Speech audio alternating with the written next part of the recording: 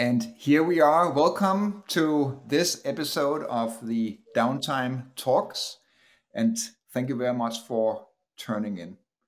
On this show, I'm speaking with guests about topics, innovative ideas, and new ways to eliminate downtime, specifically to construction. I'm Soren Brogard, the CEO at Track Unit, and it's my true pleasure to welcome Floor to the Downtime Talk today. A warm welcome to you, Floor. Thank you. Thank you for having me, Søren. It's Why a don't we pleasure. start by giving our listeners a quick intro to yourself? Sure. Good evening or good morning, wherever you are. My name is Floor. I'm here located in beautiful Copenhagen, Denmark, but I'm originally from Argentina.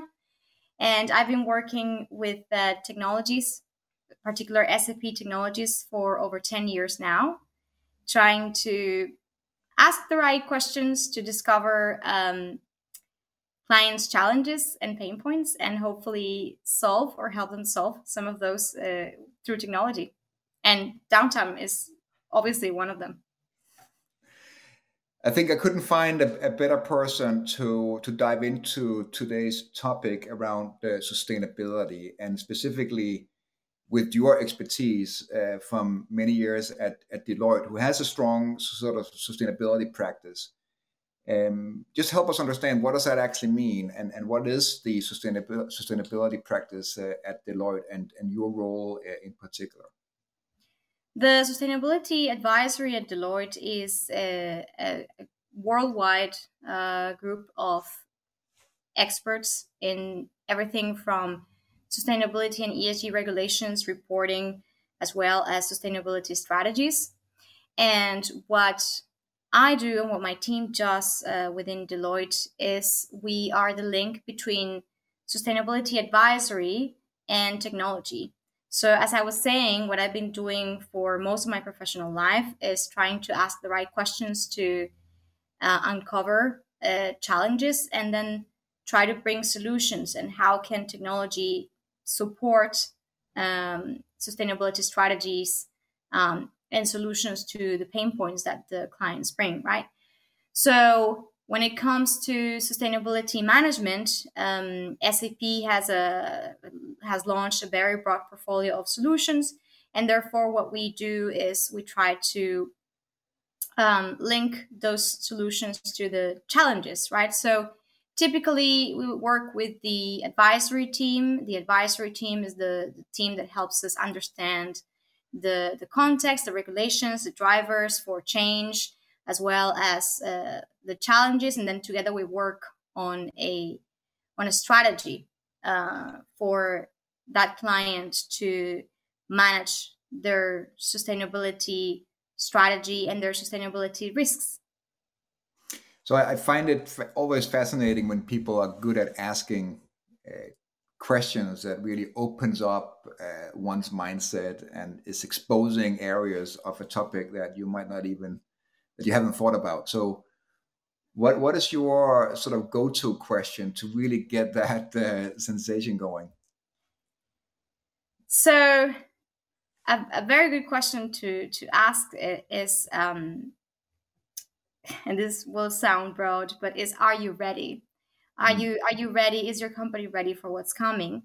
And that's what I mean when I talk about risks, right? To manage risks is not only we perceive it as a bad thing, right? It's a risk, but a risk can also be an opportunity, right? So in terms, in particular, in the construction and infrastructure industries, right? Are clients in Europe ready for the energy performance for building directive, for example? Are we ready to? Are we assessing the value at risk if we don't, comply with this regulation or take advantage of the opportunities that this regulation can bring for construction, right? And also, are we accurately assessing the impact that infrastructure and construction can have in a more sustainable world? And the other way around, it is what we call double materiality, right? Are we also within our own organizations aware of the risk to our assets and to our operations. For example, posed by climate related catastrophes or events, right? Are we ready for that? Mm. And that's a very good question to get the conversation going. I can certainly see that. That will get me scratching my head for sure. Are the questioning or maybe the answers or the type of topics that you engage in, are they, would you say they are, if we just focus on North America and Europe, are there similar type of agendas, or are you seeing a difference or move or change when you compare Europe to the US? Well, when it comes to sustainability in particular, Europe is a bit more a front runner. It has always been, but now the US is also starting to have these new regulations for empowering the green economy. We will still, I think, seeing how that develops, how that turns Mm. out. But in Europe, we do have right now regulations, EU taxonomy, for example, being one of them, where organizations need to all of a sudden report on Mm. several topics that have to do with sustainability. Not only, because when we talk about sustainability, people tend to think climate change, which is a big topic right now in the US and European Union, but also, for example, employee safety, worker Mm. safety, right? Mm.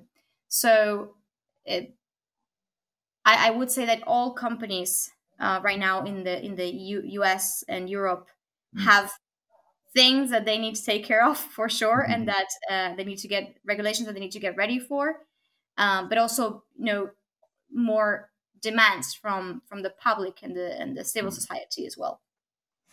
I know that a lot of our viewers think about regulation as not necessarily the best thing, and it can limit one's doing and so forth. In your observation as part of sustainability practice at Deloitte, what is your feel for the regulation play? Is it being seen as an opportunity or a risk? If I could ask you just to put a high level percentage of companies who are using it for differentiation and for accelerating innovation and new ideas versus those who are doing it because they are afraid of being crippled or getting into issues by not complying.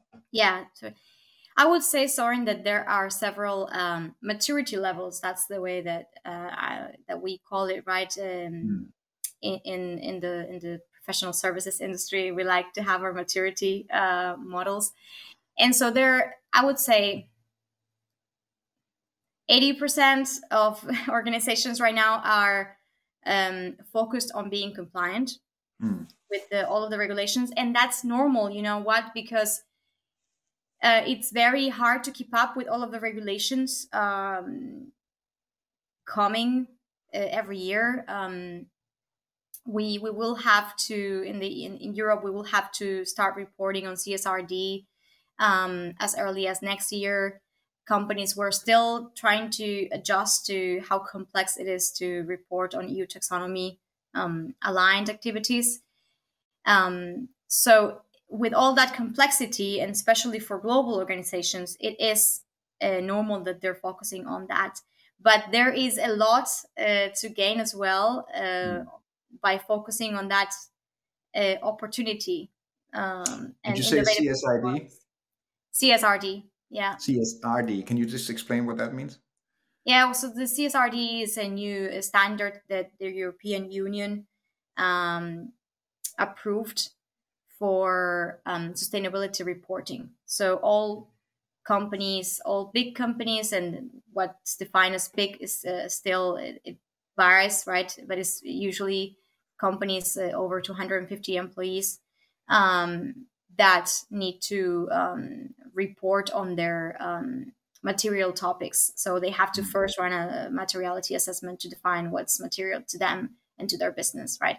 And that's a lot of KPIs, a Mm. lot of metrics that need to be released. Got it. And when is this regulation coming into effect? Or this way of reporting? 2024.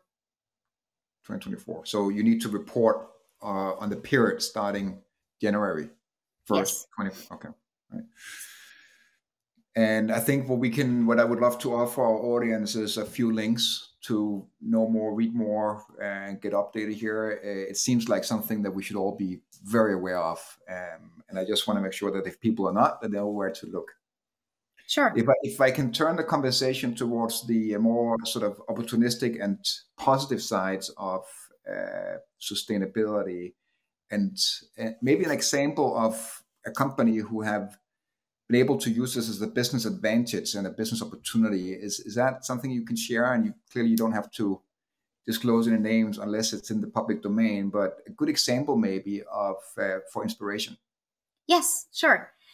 So I was mentioning the energy performance for building directive in the European Union, right? And this regulation focuses on um, employing building techniques and components to favor energy efficiency and reduce the carbon footprint of the buildings, right? When they're finished, right? So anything that has to do with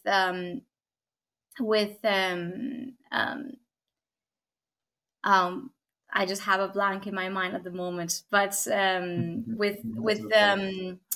heating, right? With a more efficient heating and conservation of the heat, insulation. That's the word I was looking for. Sorry.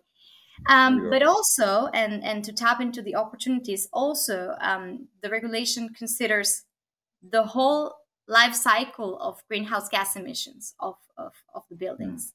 So this means also the materials, right, that we use to build the building. mhm, So materials that are recyclable, that are sourced locally to reduce the transportation emissions, but also materials that have a lower carbon footprint, mm, right, will be preferred materials, for example. So if you are able to calculate the carbon footprint of your insulation panels uh, and put a stamp on that, we know we have a lower carbon footprint of the industry. That is an opportunity for you also. And just to talk about something else other than carbon footprint, we were mentioning the role that infrastructure can play, right, in this new world where there are serious concerns about um, how we're going to cope with climate change as a mm, society. mm, mm, So our I think there is a lot of business opportunities around infrastructure and how do we make ourselves. I was watching a TV show and they were talking about this idea that keeps coming back about building a wall in Manhattan to prevent floods. That might sound crazy, but should we need to do that at some point, who is going to build that wall and mm, how are we going to build it and what are going to be the materials and who is going to get that business mm, opportunity. And this may sound kind mm. of like um, cold-hearted me saying this, but there is, you were asking about opportunities, that is a business opportunity for a company that is able to deliver this infrastructure projects. Very, very insightful, and a great example. If you were to advise our audience, which is specifically targeted to the construction industry, we are talking to owners and investors in the rental sort of fleet owner space, contractors and machine manufacturers at many different levels in these organizations. If you were to give them two or three big questions or advice on what to think about in the years to come, where you could potentially move or take the overall need for CO2 reduction, emission reductions into effect. What would those big questions be? Would you want them to think about as they look at this? Hmm. In terms of sustainability, you mean? Yeah, yeah. Um, well, I think that we need to move from having a sustainability strategy to having a sustainable business model and start thinking about how not only how we as an organization impact the environment and the communities, but also how the environment and the communities affect our business, right? What is the pressure that we're putting in natural resources such as water, for example, and what would happen if all of a sudden, and we are seeing this, this has been a draw year, right? There mm, is lack of water across the world. What would happen if we were to face a serious draws year over year? Um, and then I would say that it's not really different from any other challenge that we have in the supply chain. Uh, it's about having visibility, about being able to measure. So we need to clearly state what for us means to have a good resilient supply chain, mm, perhaps applying the same models that we already know, like SCORE. I know there mm, was a revamp of SCORE to include sustainability into the SCORE model. So how would a good supply chain look for an organization in mm, terms of everything that we already know, but also including sustainability? And then how can we use technology, processes, and people mm, to have visibility over the entire flow? And that always sounds more simple than it really is, right? mm. um, so that's I a, think that's actually it sounds a little, it sounds abstract, and for people who are hearing this for the first time, who's not dealing with this on a daily basis, it is complicated. yes, it's Um, complicated even for people who deal with that on a daily basis. Yes, but we all have to become better at it, experts at it, and for this to move the needle. yes. Flo, I want to try to land the plane here a little bit. First of all, it's been amazing talking to you, and I wanted to finish off with what's usually my opening question on what downtime means to you. So, what do you think when you hear that? Well, downtown that downtime, of course we know that it means a time where a system or an asset is not available, right?